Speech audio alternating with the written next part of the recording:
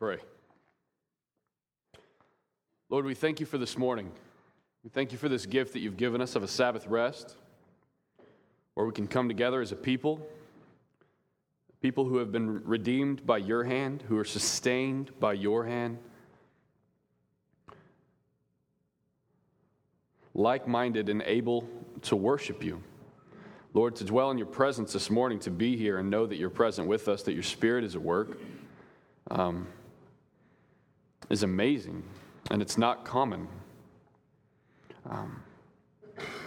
Lord, we're thankful for these times where we can gather to rest, to worship, to open the Word, to have a specific time where we focus on you and your will and your goodness. Lord, this morning I pray for C3 out in Commerce. I pray for David and his family as they're serving in ministry.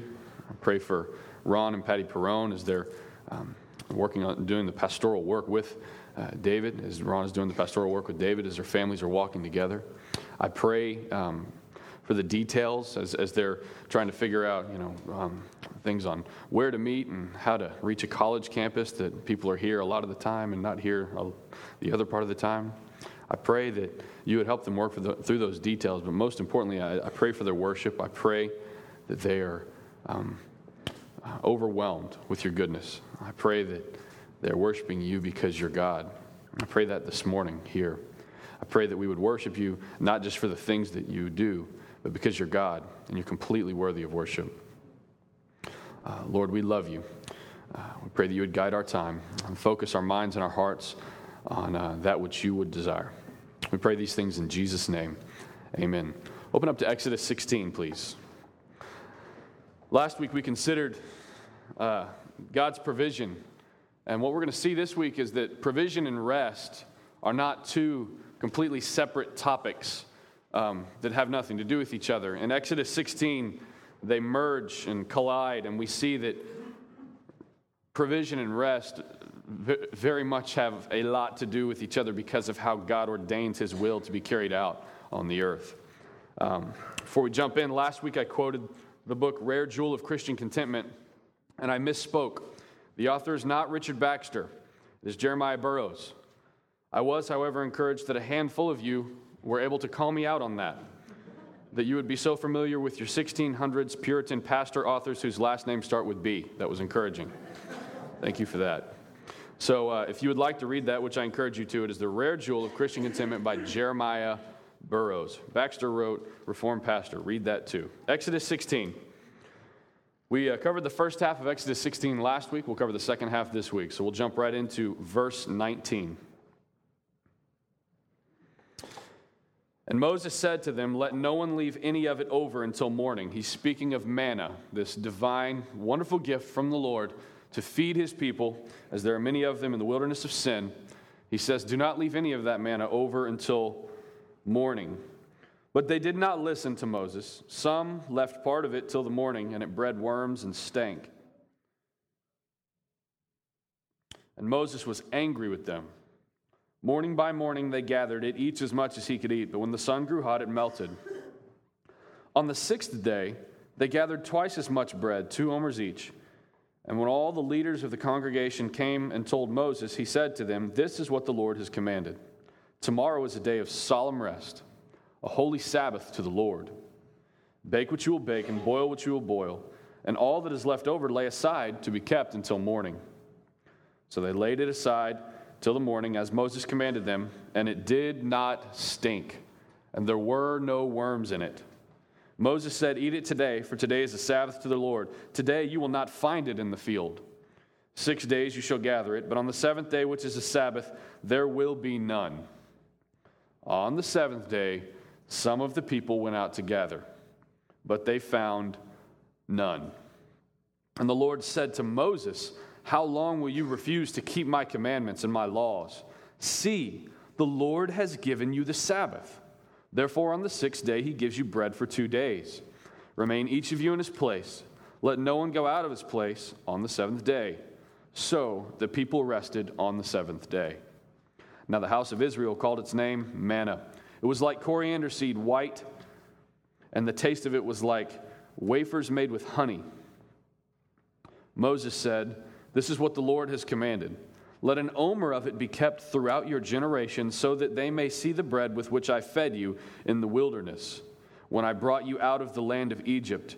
And Moses said to Aaron, "Take a jar and put an omer of manna in it, and place it before the Lord to be kept throughout your generations." As the Lord commanded Moses, so Aaron placed it before the testimony to be kept. The people of Israel ate manna 40 years till they came to a habitable land. They ate manna till they came to the border of the land of Canaan. An omer is the 10th part of an ephah. Don't miss that last verse. It's very important. Last week we climbed into this Exodus narrative, and we're importing our senses, and we're seeing it as our salvation story. We're not just making it personal.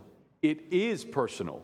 We must realize how personal it is as we import our senses and try to see what it was like for our Israelite brothers and sisters in the wilderness of sin with this manna and this commanded rest. Chapter 1 in the book of Exodus, to give you just a brief overview of Exodus, chapter 1 covers a few centuries. Chapter 2, 80 years. Chapters 3 through 40, about a year. So you can't just read it and think that you're going day by day. You got to realize there's a lot of time covered, particularly in that first chapter. In that first chapter that covers a few centuries, Israel grows in number, particularly from 70 who were with Joseph when they went to Egypt to over 600,000 men. That's a lot of growth. That's a lot of babies. That's a lot of God fulfilling his promise that he made to Abraham, saying, "I will make you as numerous as the sand on the shores and the stars in the sky," just like God promised Abraham. And a new Pharaoh comes into power that did not know Joseph. See, the Pharaoh who brought Joseph over knew him, was impressed with him, and showed favor to his people. They stayed in the land of Goshen. But this new Pharaoh didn't know Joseph.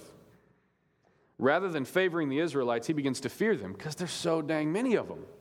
Look at where all these Israelites come. Who are these Israelites? And because he doesn't know Joseph, he didn't see that favor from the Lord. He didn't see this as a benefit. What happened was there was oppression aimed against the Israelites. They were greatly oppressed. He fears them. Not only that, the Hebrew midwives were ordered to kill the firstborn of all the Israelites.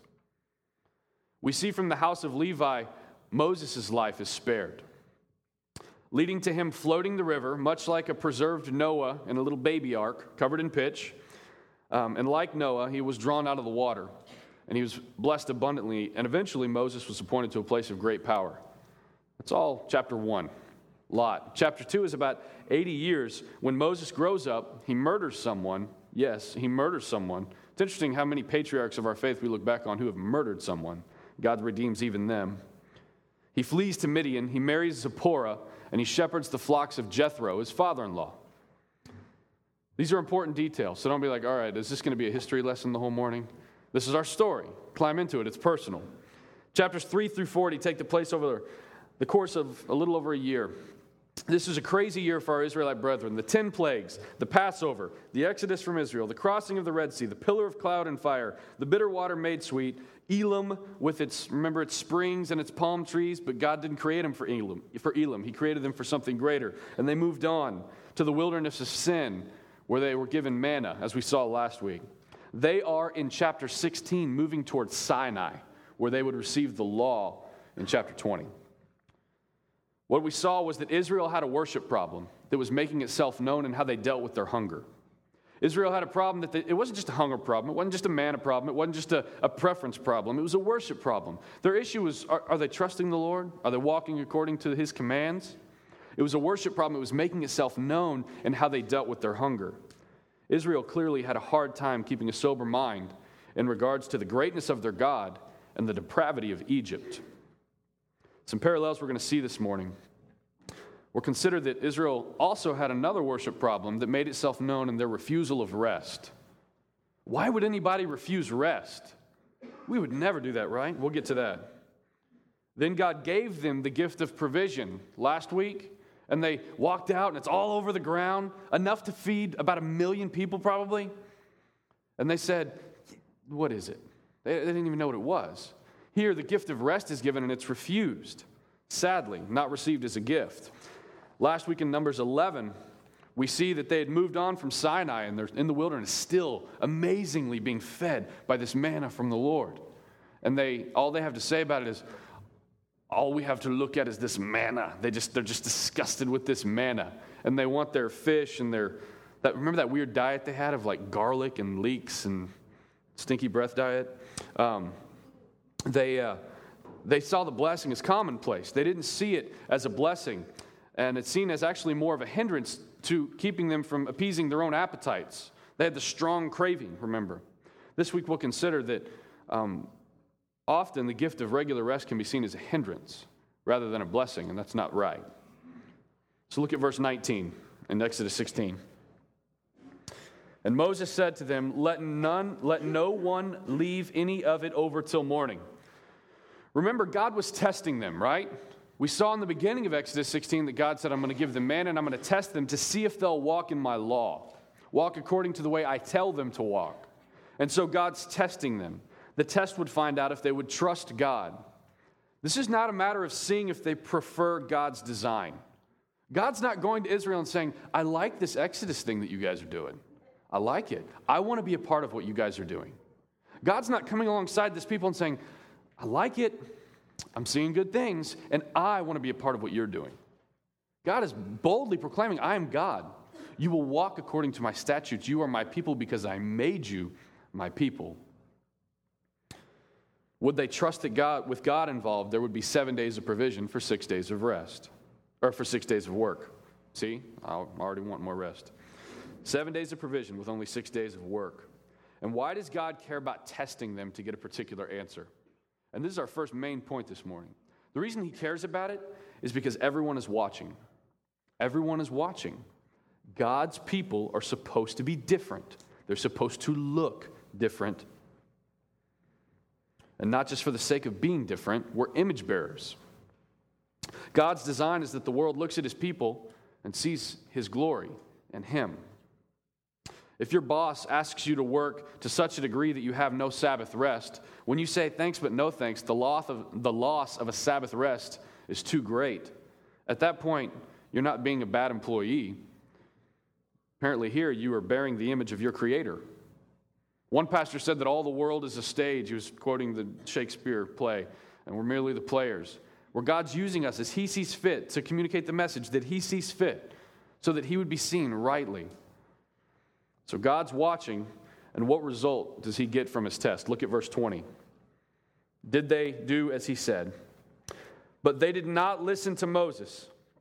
Some left part of it till the morning, and it bred worms and stank.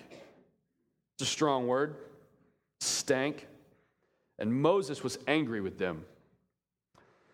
Not listening meant that they did not listen. They kept some of it over. Don't keep it overnight. Some of them kept it over till night. Not listening meant that they're saying, I know God said that he would provide more tomorrow, but I can't be sure until tomorrow. So I'll hold on to some of this overnight, even though God said not to. That's what they're proclaiming there. It's an audible. They're at the line of scrimmage and saying, yeah, I know what God said, but I can't be sure, so I'll just hold on to some of this. This is the difference between walking by faith and walking by sight. Now, I'm not saying it's unfaithful for you to have a savings account. You may be saying, so we're supposed to spend everything before we go to bed? No. I'm not saying you can't have a savings account, something to put away for a rainy day, a contingency plan, order. I'm not speaking against stewardship. However, Israel was putting their trust in manna, not God. And they turned out to not even like manna. It's ironic. They're putting their trust in manna, not God. If you have a savings account, that's great, but don't put your trust in it. In fact, if having it makes it so that you don't have to trust God, or you don't see it as something that God has already provided, I would offer that it's altogether better for you not to have it. God never goes to great lengths to keep us from trusting him. He never goes to great lengths to keep us from trusting him. The point is to keep our eyes on him, not manna. Moses wasn't angry just because it stank. It's easy to read that verse and say, I'd be angry too. Well, 600,000 stank. He wasn't angry just because it stank. He was angry because they disobeyed a direct command from God. He's being a good leader. That was a right anger because they disobeyed a direct command from the Lord. Look at verse 21. Morning by morning they gathered it, each as much as he could eat, but when the sun grew hot, it melted away. A small side note on this verse. Morning by morning they gathered it. That means it took work. You had to drag your rear end out of bed and collect it before the sun came up and melted it. So they didn't really have to work for it as much as they did have to get up and do what God was already provided for them. In large part, many of us have experienced this blessing in Scripture where you're enjoying vineyards you did not plant and living in houses you did not build. That's God's blessing. But you had to get up out of bed. As we talk about rest, I want to make it crystal clear that rest is a gift from God because we have worked hard to further His kingdom. Sabbath is a gift, not a lifestyle. 2 Corinthians 12:15, Paul states, I will most gladly spend and be spent on the souls of your children, souls of God's children. It's a bold statement. It's kind of been something that's been driving our staff for the better part of this year, that we will most gladly spend and be spent on souls. Can we do it gladly? Are we spending? Are we being spent? And is it on souls or is it on other things that aren't as important? Work hard. Our staff meeting this week, we talked about we need to be a staff that works really, really, really hard, but rest rightly. There's balance there that's God ordained. So it's not just about rest all the time. It's work hard and enjoy the rest when God gives it by His design. Some have a problem accepting this gift, as we will see shortly. But some have a hard time accepting that God calls us to work. For some, the threat is to fall off the cliff of overworking yourself with no divine rest, while for others, the threat is to fall off the cliff of self-preservation. I don't want to get my nails dirty or something. No one's allowed to say, I trust God for my daily provision. I just don't want to get up that early. And frankly, I don't even know where my Omer jar is to go collect the manna. Turn to Proverbs 24. This Proverbs articulates this pretty well. Remember, Proverbs is wisdom literature. So there's statements made in it by what we could call wise believers. There are warnings given that say, don't do this because it's not wise. Proverbs 24, verses 30 through 34.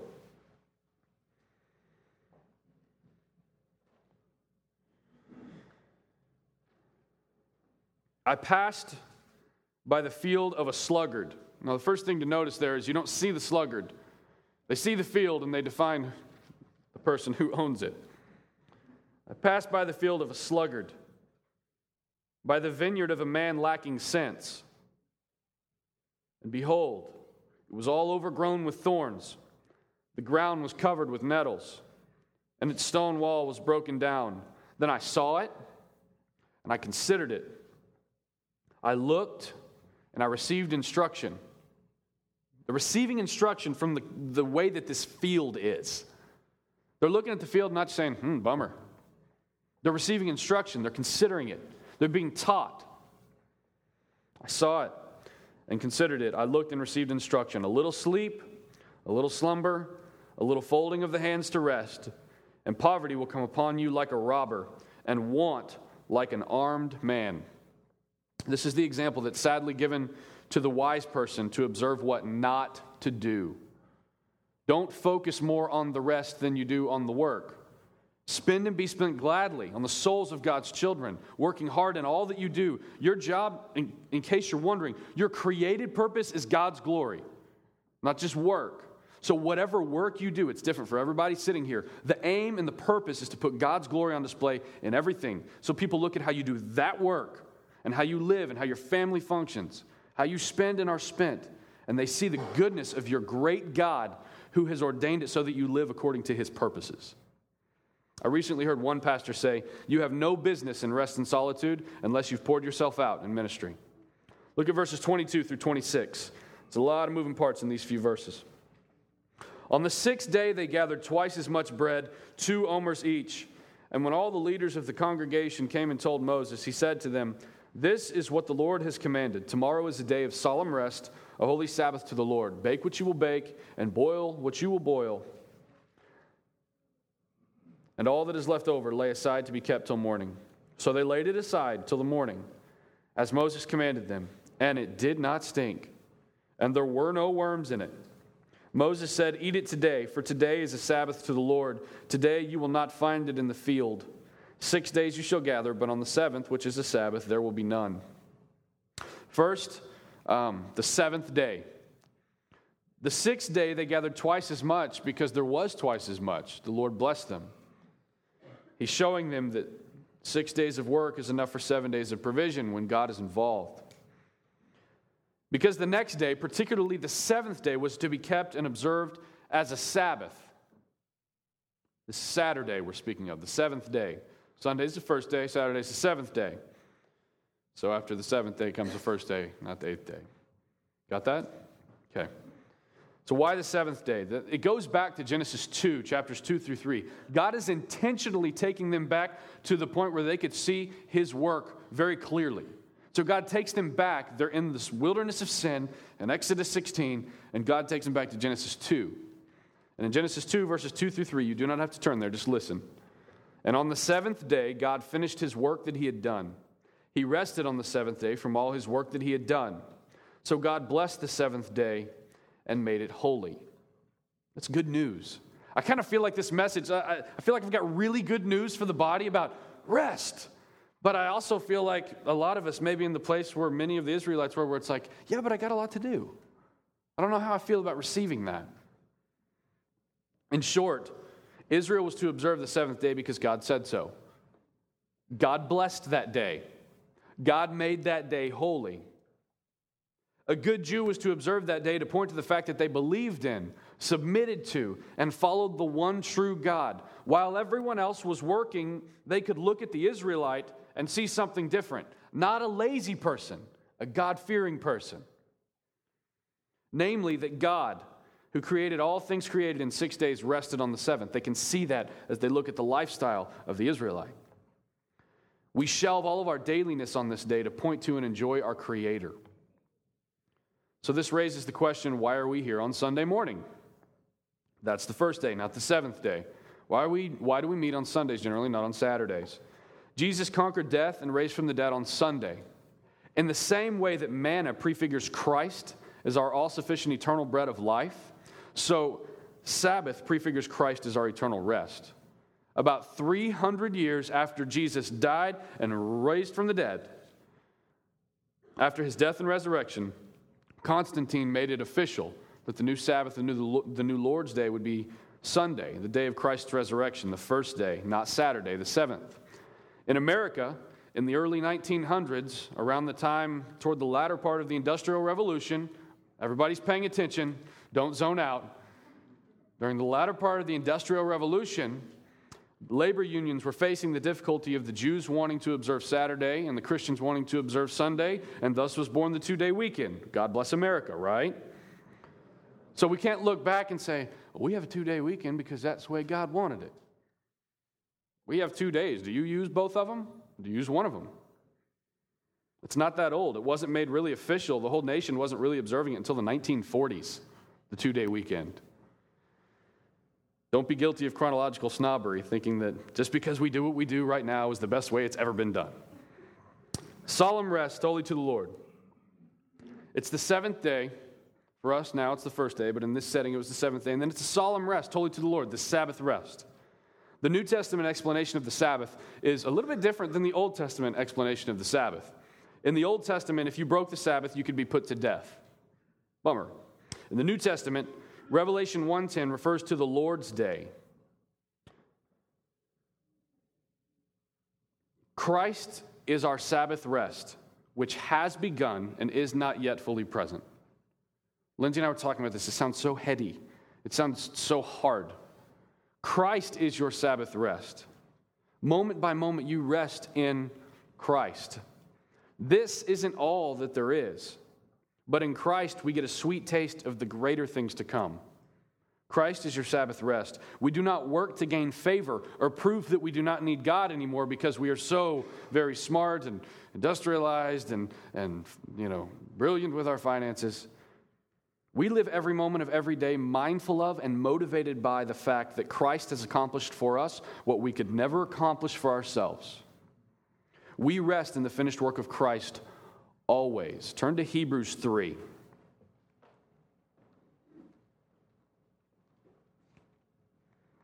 Hebrews 3 explains this. I'm not going to go into great depth on these verses. I really want to read them so you can hear them.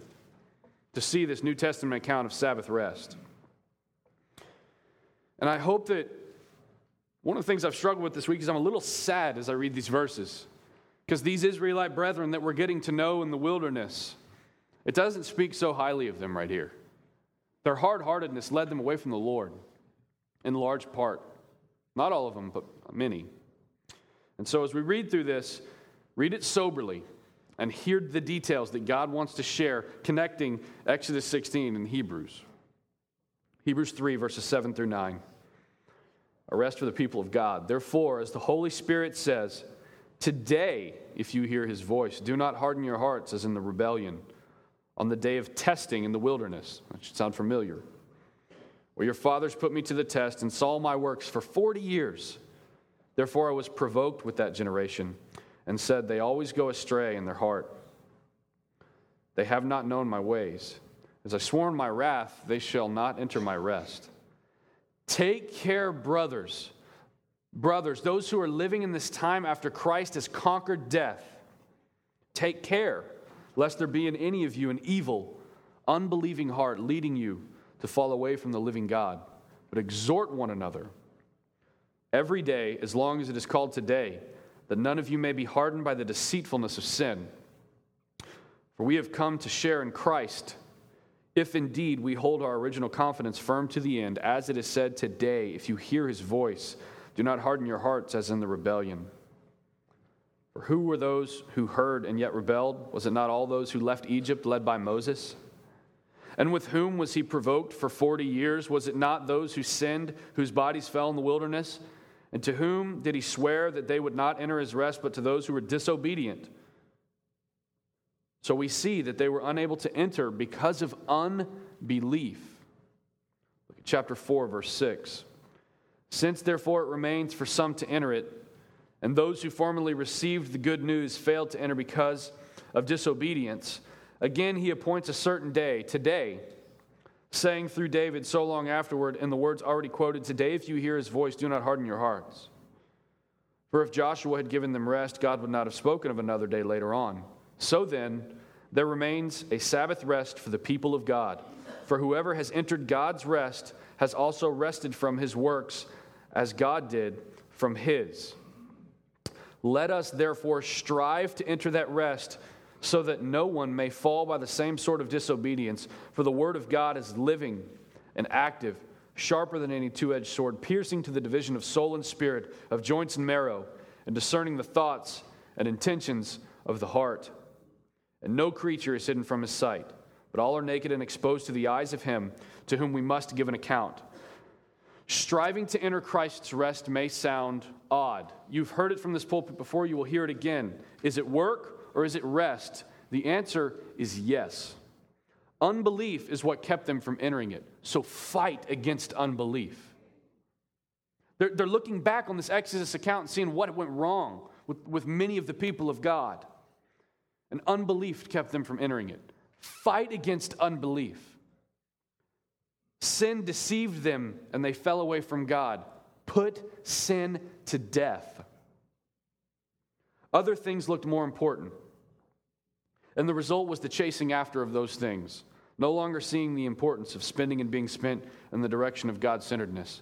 Just for a moment, try to picture a culture that defines what's important and spends all of their resources and all of their time chasing after the things that they define as important without regard to God. Just try to think of a culture that would be like that. It's a sad circumstance.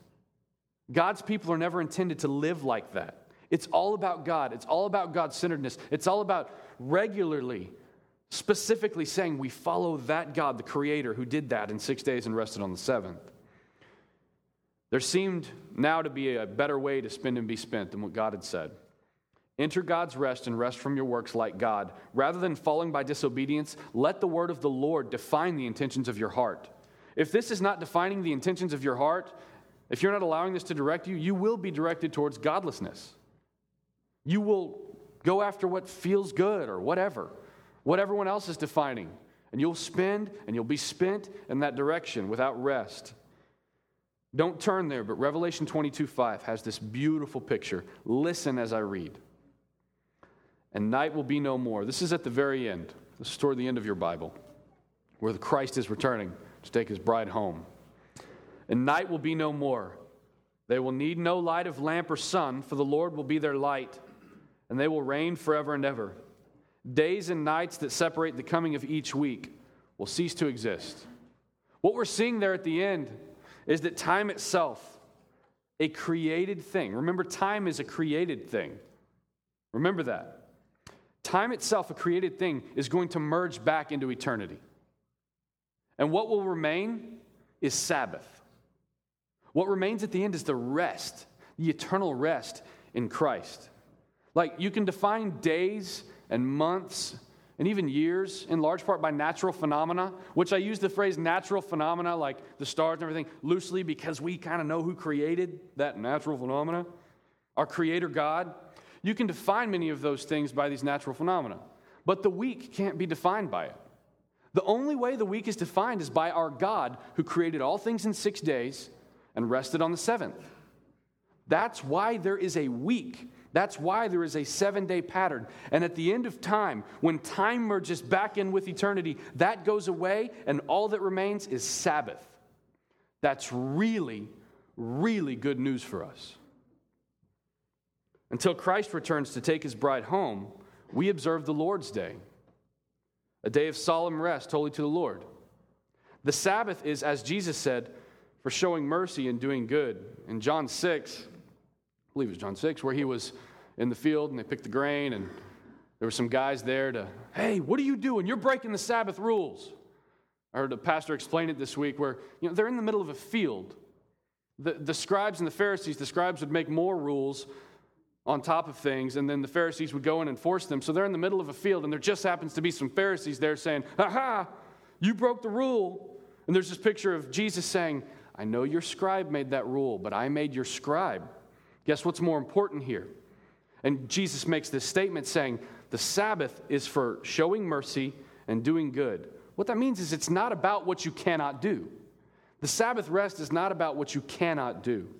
It's about receiving God-given rest that is both a blessing and a sign to the world that we have not forgotten our God and his plan. It says, I'm not defined by my work. I'm defined by my God. I believe what God says, that he can and will make 6 days of work enough for 7 days' provision. God defines me, not my job. If God says this is a blessed and holy day unto him, then I will lead my family to rest and set their minds even more specifically toward him. Today will look different because my God is completely unique.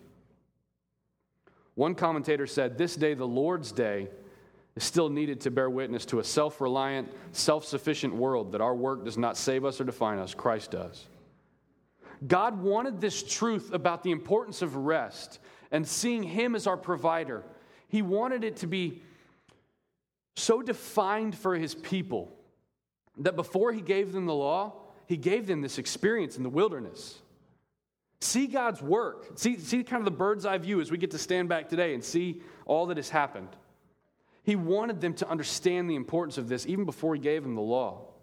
He gave them this experience in the desert that points them back to the beginning. He's saying, if you do this my way, it's a blessing. The bread will not stink. But if you choose to shelve my ways for a way of living that you deem as more fitting, then your provision will have a stench about it. You see that?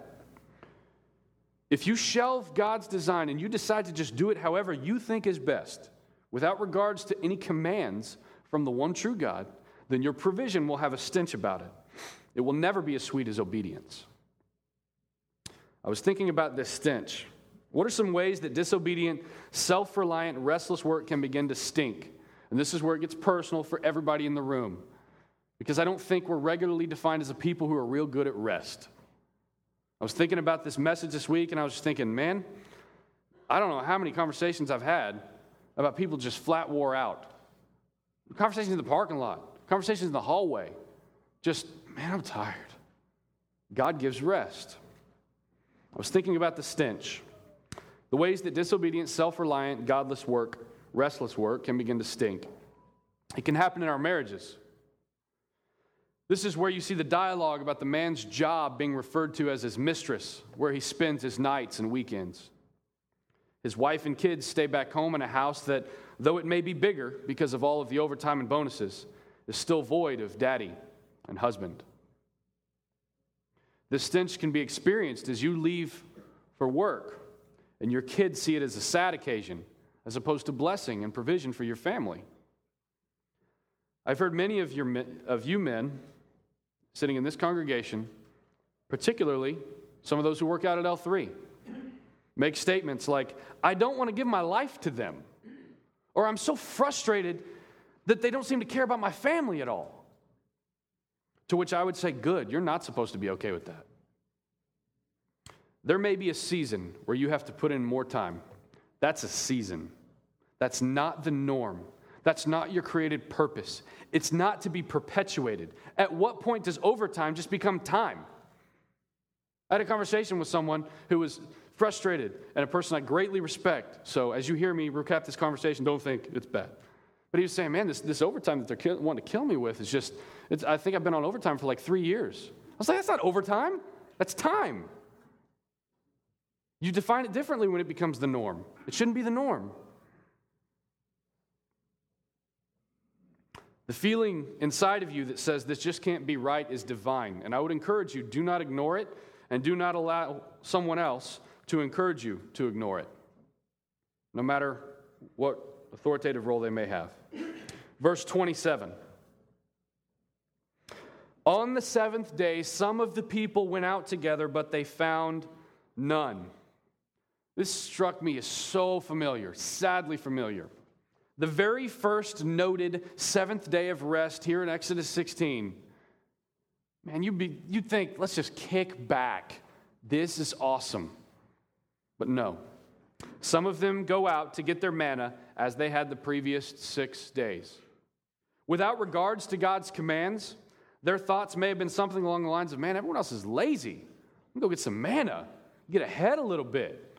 Yeah, y'all enjoy your rest. I'm going to enjoy my manna. But what happened? I love this. There was none. They found none. Not a little. They didn't reap a little bit of benefit. None. Nada. Zip. Zilch. You can almost see them walking back to camp with their heads hanging low, their empty Omer jars kind of swinging at their side, bummed out, everyone kind of probably pointing and laughing because we're generally cruel. Consider Egypt. Consider this in light of the refusal of rest here. Consider Egypt. God's people called out from Egypt to God, saying their oppression was great, and God heard them. That they were being pushed too hard, and God heard them. That there was not sufficient rest, and God heard them. God brings them out of Egypt to the wilderness. He feeds them with sweet bread every morning that they don't even really have to work for. They just got to get up and go get it. And then he gives them the sweet blessing of rest. God makes this bold statement to his children. My children, life with me is not like life in Egypt. Life with me is not like life in Egypt. Accept this gift of rest from your great provider. And rather than exclaiming, thank you, God, yes, thank you, God, you're so good. It's so great not to be back in Egypt where there is no rest. Rather than that, they actually refuse the rest. The seventh day rolls around and there's no thought given to this command to rest. Let's just get up and do what we do. We got to make sure the man is here. This should be strikingly familiar to us. I will start with some personal confession and then we'll make it horrible for everybody. Here at Crosspoint, for full-time ministers, for every 5 years of full-time ministry, we get a 3-month sabbatical. Like, you should probably be going, wow, because that's what we're doing. Wow, that's amazing, unbelievable. A 3-month sabbatical. You're told before then that the purpose of the sabbatical is rest and growth. That's why. We're looking for longevity in ministry. We don't want to bring a bunch of ministers in who stay here for about 3 years and then go somewhere else and stay there for 3 years and go somewhere else. We're looking for longevity in ministry, healthiness in the body, particularly from those who are leading. It's important. Rest and growth. That's a pretty amazing blessing, isn't it? Could you imagine any bonehead ever not wanting to receive that gift? My first thought about this sabbatical, I had mine last year. My first thought, not my second thought or my third thought, my first thought was 3 months? Man, I could get a part-time job and get ahead financially. That's confession. First thought. Not, thank you, Lord, and thank you, Crosspoint, for this wonderful gift of rest. No, I wanted to go out and collect more manna. I can get a part-time job. I won't even have to get a full-time job. I just get a part-time job and be putting away, and we can do this, we can do that. Where's the rest and growth? Now, I didn't do that, just for y'all who are wondering. I didn't get a part-time job. I was counseled otherwise. But that was my first thought. So now we make it personal for everybody. How many times are you granted the gift of rest and don't know what to do with it? How many times have you been granted this gift of rest and you don't know what to do with it? I'll ask it this way. You're a day and a half into your American 2-day weekend. Rested? Anyone show up this morning bright-eyed and bushy-tailed, ready for the day? Were there any of you who maybe kind of, oh man, just barely drug your sorry behind in, plop down? Are you rested? Have you and your family focused on God yet? Has there been intentional rest with a focus on the Lord in your household? How many times have you finally gotten a Saturday off, only to know you don't know what to do with yourself? You finally get a Saturday off, yet you voluntarily open up your laptop to get a little work done. Maybe while your children are asking you to come play in the backyard. Busy. How many times have you finally gotten to take a vacation, yet you can't rest because you voluntarily entertain thoughts of all the things you're going to have to do to get caught up when you get back from your vacation? No rest. The world is not going to turn your phone off for you. Your boss is not going to hide your laptop from you. I was talking to Lindsay last night about this, and she reminded me of how we can immediately take an opportunity presented to us, particularly for overtime or extra work or an extra job, and we can take that opportunity and just immediately deem it as a blessing just because it's an opportunity. It's a blessing. That's a blessing. We're going to do that. When in reality, it may be more like this test in Exodus 16. It may be presented so that you have the opportunity to deny it and rest. That is so not our culture. You may have an opportunity presented to you for overtime and more money for your family, and it's there so that you can just deny it and rest. I probably sound crazy. Rest is an image bearer. We're so prone to this short-sighted thinking. The elephant in the room is, you don't know my boss, man. You don't know my job. No, I don't. But I know what God says. The elephant in the room right now is, I can't do that. If I do that, they're going to think I'm a bad employee. Bad employees are not made up of people who work really hard and are really diligent and rest when it's right. That's not a bad employee. Sometimes people get fired unfairly. I acknowledge that. But the norm is not that people are defined as bad employees because on the days of work they are diligent, they follow through, they are specific in their tasks, they communicate well, they help others, they're not self-centered, they're team players, and they rest. The rest part doesn't make you a bad employee. It'd be interesting to see what happens if you stand up for what the Lord says. Maybe that mandatory overtime isn't mandatory for forever. Consider God's response in verses 28 through 30. I want to be careful here. Consider the Lord's response to them going out and trying to get ahead a little bit.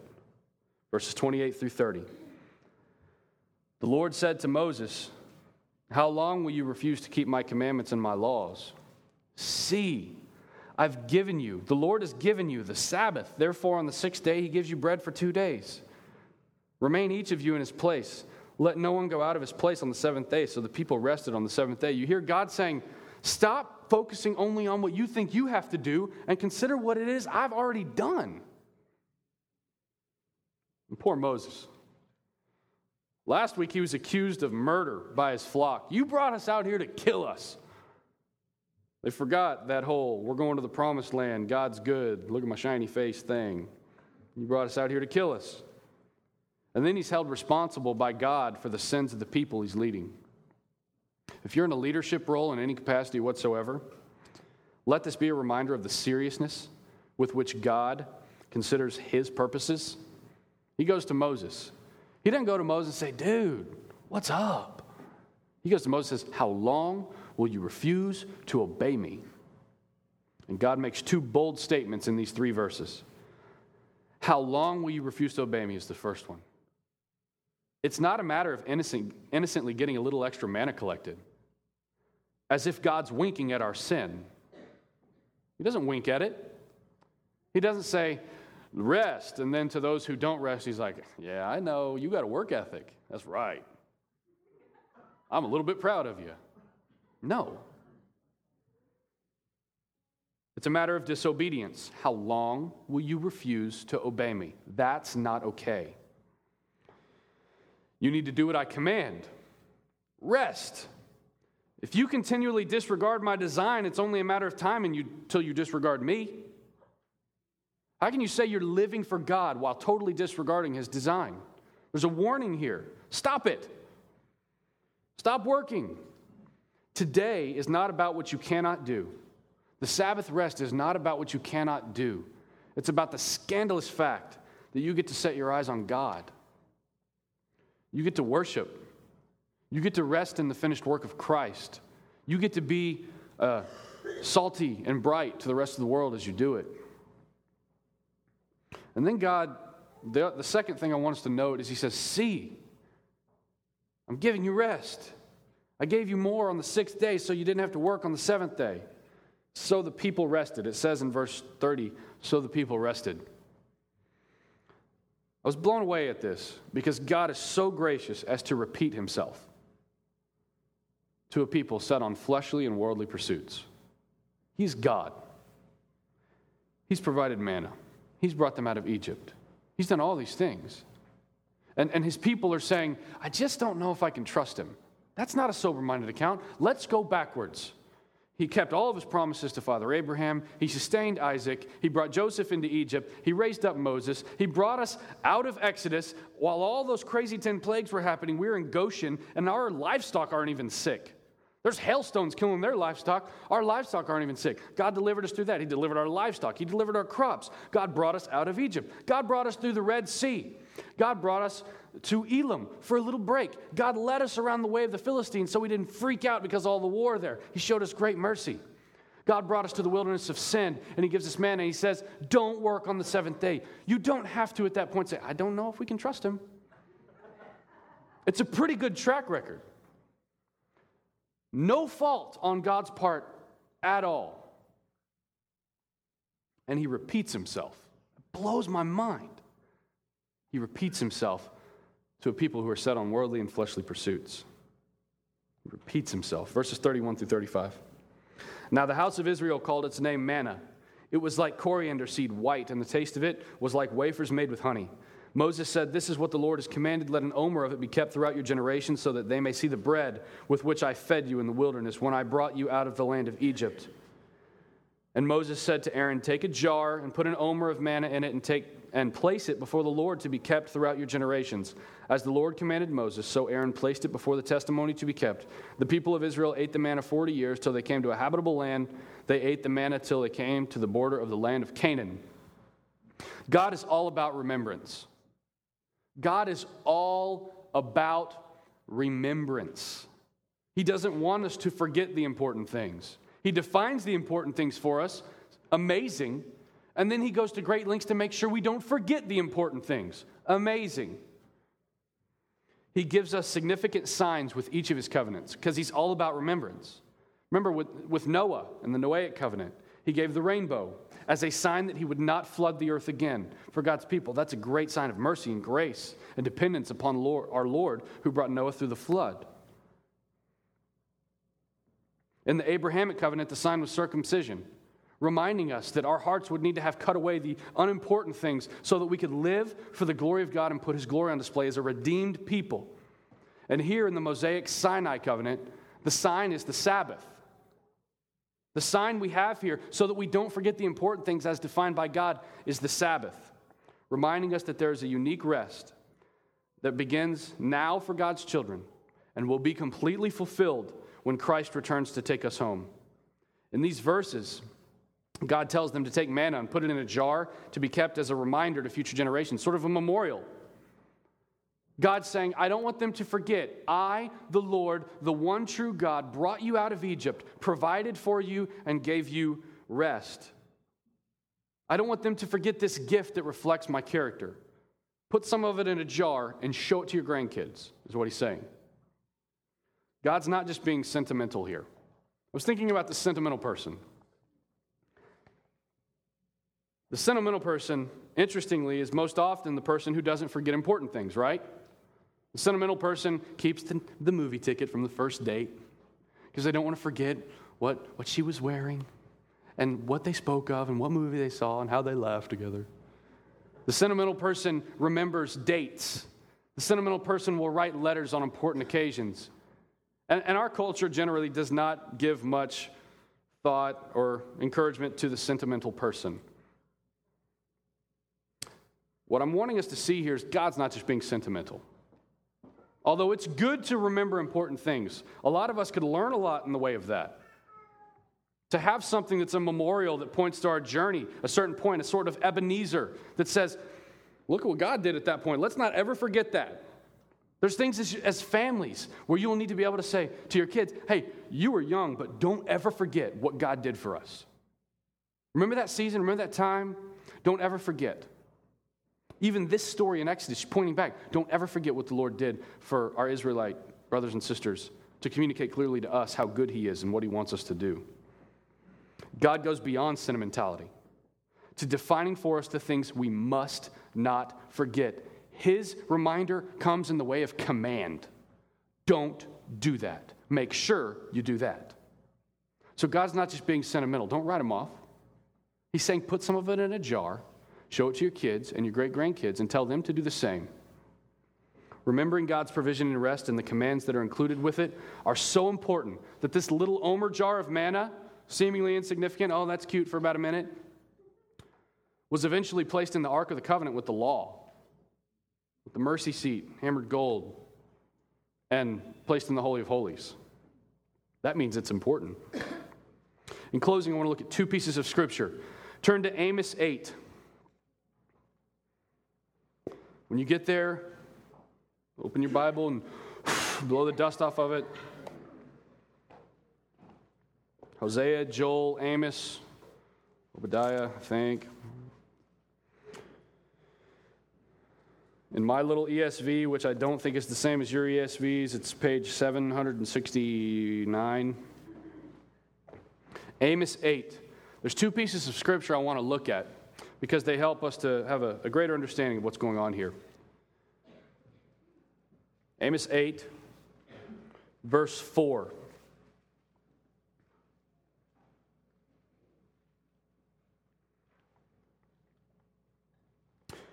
Verse 4.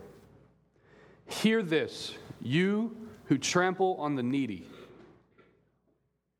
Now you can tell that the people being addressed aren't so great. Hear this, you who trample on the needy, and bring the poor of the land to an end, saying, when will this new moon be over that we can sell grain? And the Sabbath, when's that going to be over? That we may offer wheat for sale, that we may make the ephah small and the shekel great, and deal deceitfully with false balances. I want you to see the type of person that does not like the Sabbath rest.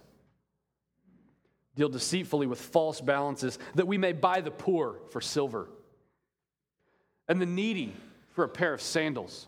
We'll give them sandals, but we'll put them to work. And sell the chaff of the wheat. The Lord has sworn by the pride of Jacob, surely I will never forget any of their deeds. Shall not the land tremble on this account? And everyone mourn who dwells in it, and all of it rise like the Nile and be tossed about and sink again like the Nile of Egypt? And on that day, declares the Lord God, I will make the sun go down at noon and darken the earth in broad daylight when they're in the middle of working and oppressing the people. I'll turn your feasts into mourning and all your songs into lamentation. I will bring sackcloth on every waist and baldness on every head. No chuckles. And I will make it like the morning for an only son, and the end of it like a bitter day. What we see here is that from as far back as the establishment of Sabbath rest, there were greedy merchants who desired to take advantage of their employees and despised the Sabbath, saying that rest was not divine at all, mainly because it got in the way of the bottom dollar. You may be thinking, oh, you've met my boss, to which I would remind you of what God says. God very mercifully reminds us that even though there are many who don't care about this Sabbath rest, who don't care about the Sabbath rest, Christ, who don't care about the time off you want for your family, who are all about the bottom dollar and godlessness. That's a very real reality for many of you. To which God mercifully reminds us that He's watching. Justice will roll. In the same way that He went to Moses and said, how long will you disobey me? So our God still watches and says, time will one day merge back into eternity. And what is important on that day is what should be important for my people today. You hear that? When time merges back into eternity, think about what's important. That's what you're living for today. Your job doesn't define what's important today. And on that end day, when this happens, then God will start defining it for us. That's not how it works. For the children of God, what you are living for on that day, what's important that day should be important on this day. The one true God defines what is important always and forever. He defines it. Live now for that which you're living for all of eternity. That which you'll have for all of eternity. Turn to Proverbs 30. Close with this verse in Proverbs. Proverbs 30, verses 7 through 9. Remember, this is a picture of wisdom. This is a picture of wisdom. I'm working on this with my family this week to try and remember these verses and memorize them, because we need them. I'm preaching a message on something I'm not very good at. So these verses I find to be very helpful. Proverbs 30, verses 7 through 9. 2 things I ask of you. Deny them not to me before I die. Remove far from me falsehood and lying. Give me neither poverty nor riches. Those are the 2 things that this wise person is asking of the Lord. I don't want to be a liar. I want to live by the truth. And don't give me poverty or riches. Is that anything similar to our prayers? Feed me with the food that is needful for me, lest I be full and deny you and say, who is the Lord? Or lest I be poor and steal and profane the name of my God. It's all about the name of the Lord. There's a picture of wisdom. Will this be your approach to work on Monday morning? Will this be your approach next week when it's time for a solemn rest? Will this be the cry of your heart? These verses make a statement from the heart of the wise believer, saying, I'm not about riches or abundance. And if I have riches or abundance, I will not put my trust in those riches and abundance. I want to live by the truth and allow God to define my needs and supply my needs. And one of the needs that He defines is rest. I encourage you this morning to enjoy God. As we found last week, He is exceedingly and overwhelmingly good. There's never a time where He's more worthy of worship. What I mean is He's always most worthy of worship. As an act of worship, do whatever it is that you need to do to observe and obey the pattern of life and work and rest that God calls you to. Rest is not a hindrance to success. It is a gift from God and essential to God-honoring obedience. Success at the expense of God's glory is not success at all. We must allow God to define our needs, supply our needs. We must trust Him at every step, never taking our eyes off of Him. And that means observing rest. Let's pray. Lord, I confess this is a humbling message. I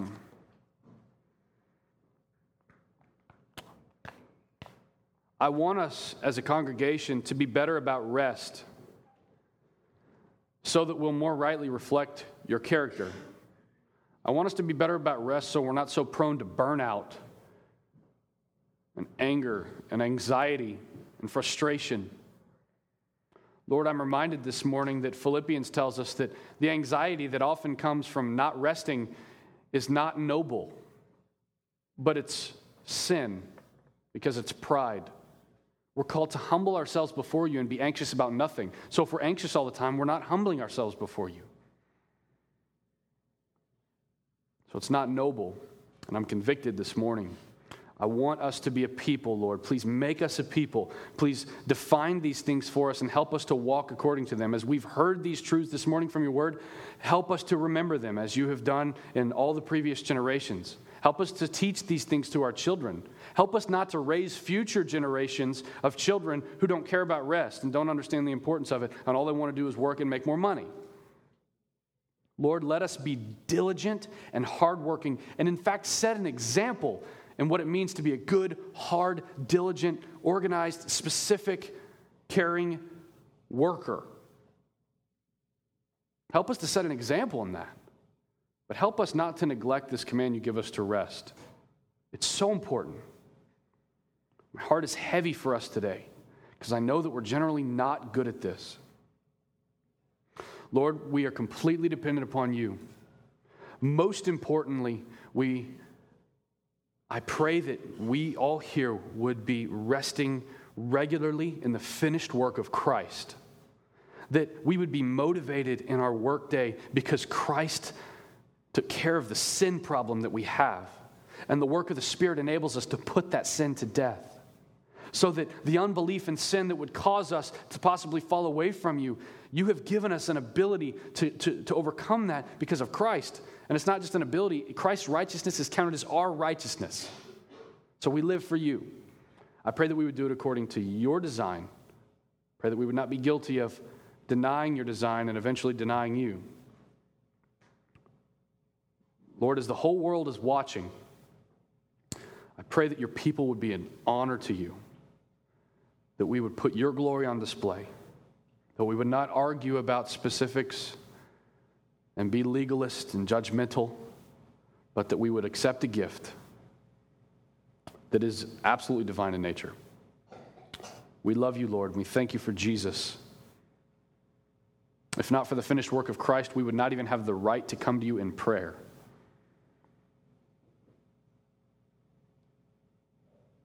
We pray these things in Jesus' name. Amen. Steve's going to come up. We're going to have the Lord's Supper.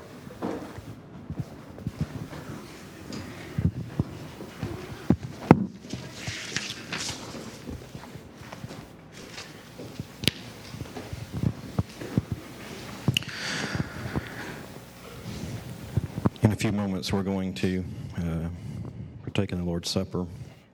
And I'm hoping this morning, as I was listening to Scott and kind of what I'd prepared to share with you this morning,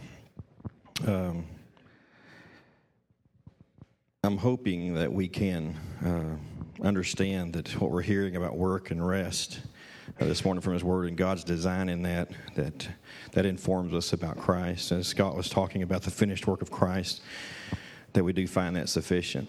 And we say that, and I think we say it on a regular basis. But I think if we were all honest, we'd say we struggle with that. And that's the problem with sin. And that's a separation that we experience is when Christ is not sufficient.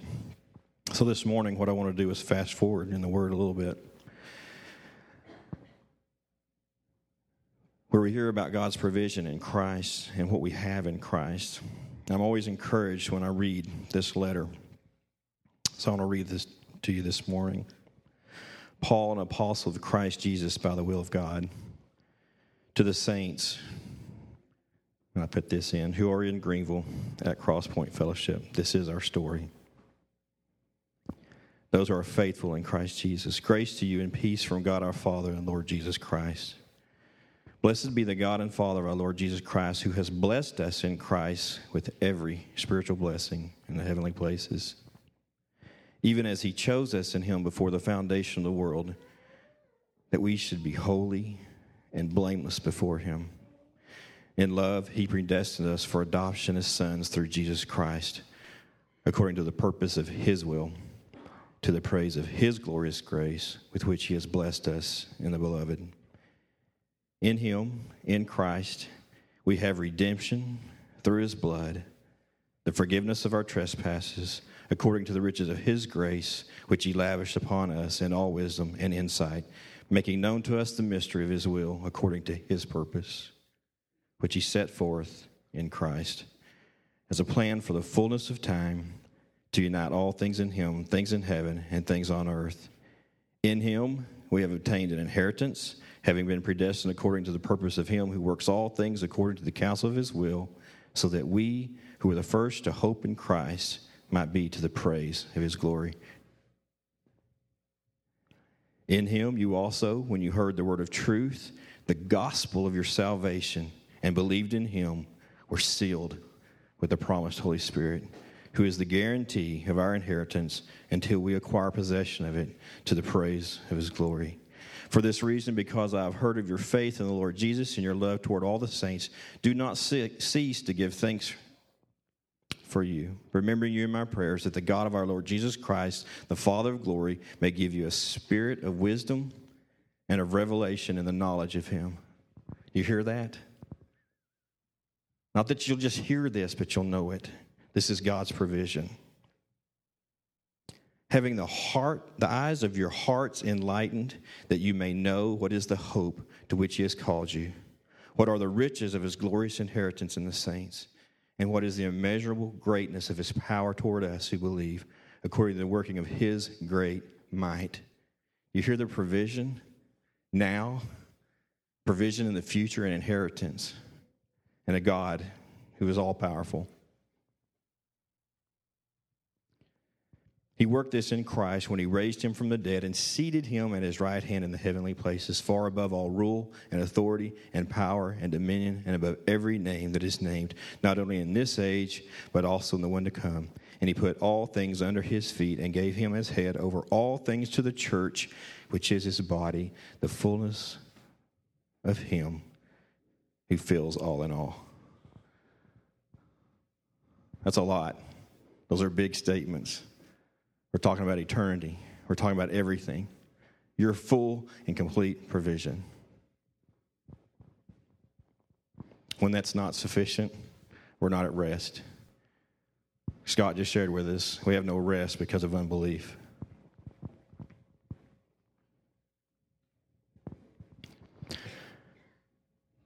So this supper we're about to have is for those who are in Christ. 1 Corinthians 11:27 says, whoever therefore eats the bread or drinks the cup of the Lord in an unworthy manner will be guilty concerning the body and the blood of the Lord. Let a person examine himself then, and so eat of the bread and drink of the cup. For anyone who eats and drinks without discerning the body eats and drinks judgment on himself. I want to take just a minute. You know, we've just heard God's word concerning this rest and his provision. Let's just take a minute and pray, prepare ourselves for this supper.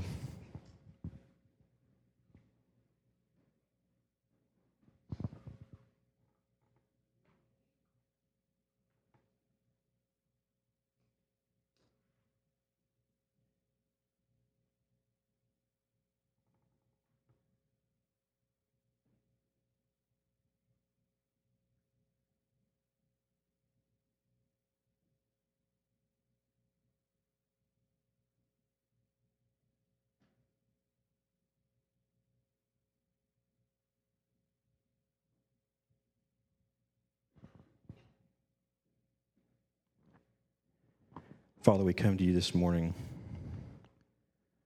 asking for your grace and mercy on us, Father.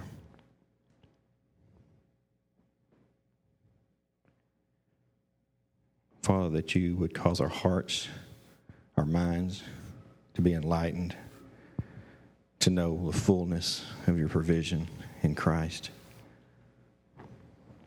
to rest in that provision.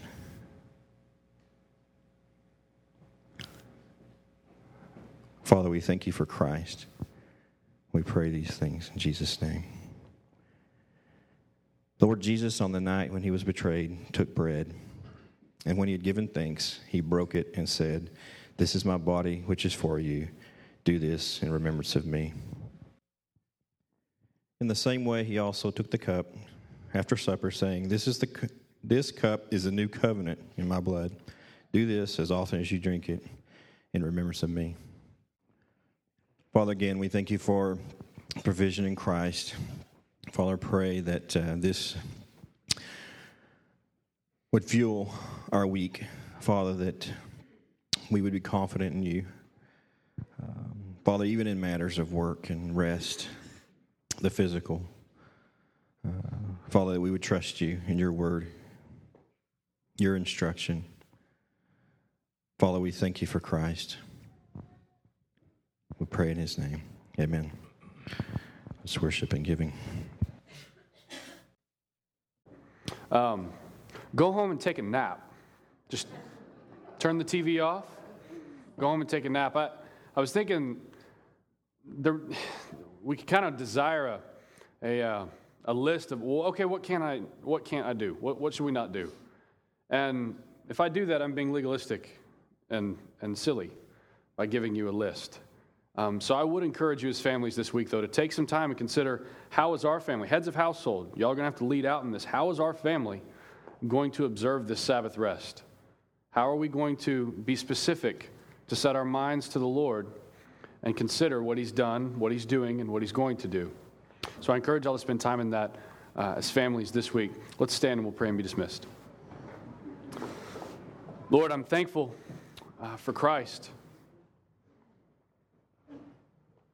I'm thankful that one day we will rest from all of the work, and our work will be praising you wholeheartedly for all of eternity. That one day we will be with you. Lord, I pray that we would be mindful of that final day where you say you'll raise us up. Lord, we are thankful. I pray that we would be a people who rest rightly for your glory, not selfishly, but in a form of worship. We love you. We thank you. We pray these things in Jesus' name. Amen. Y'all have a good afternoon.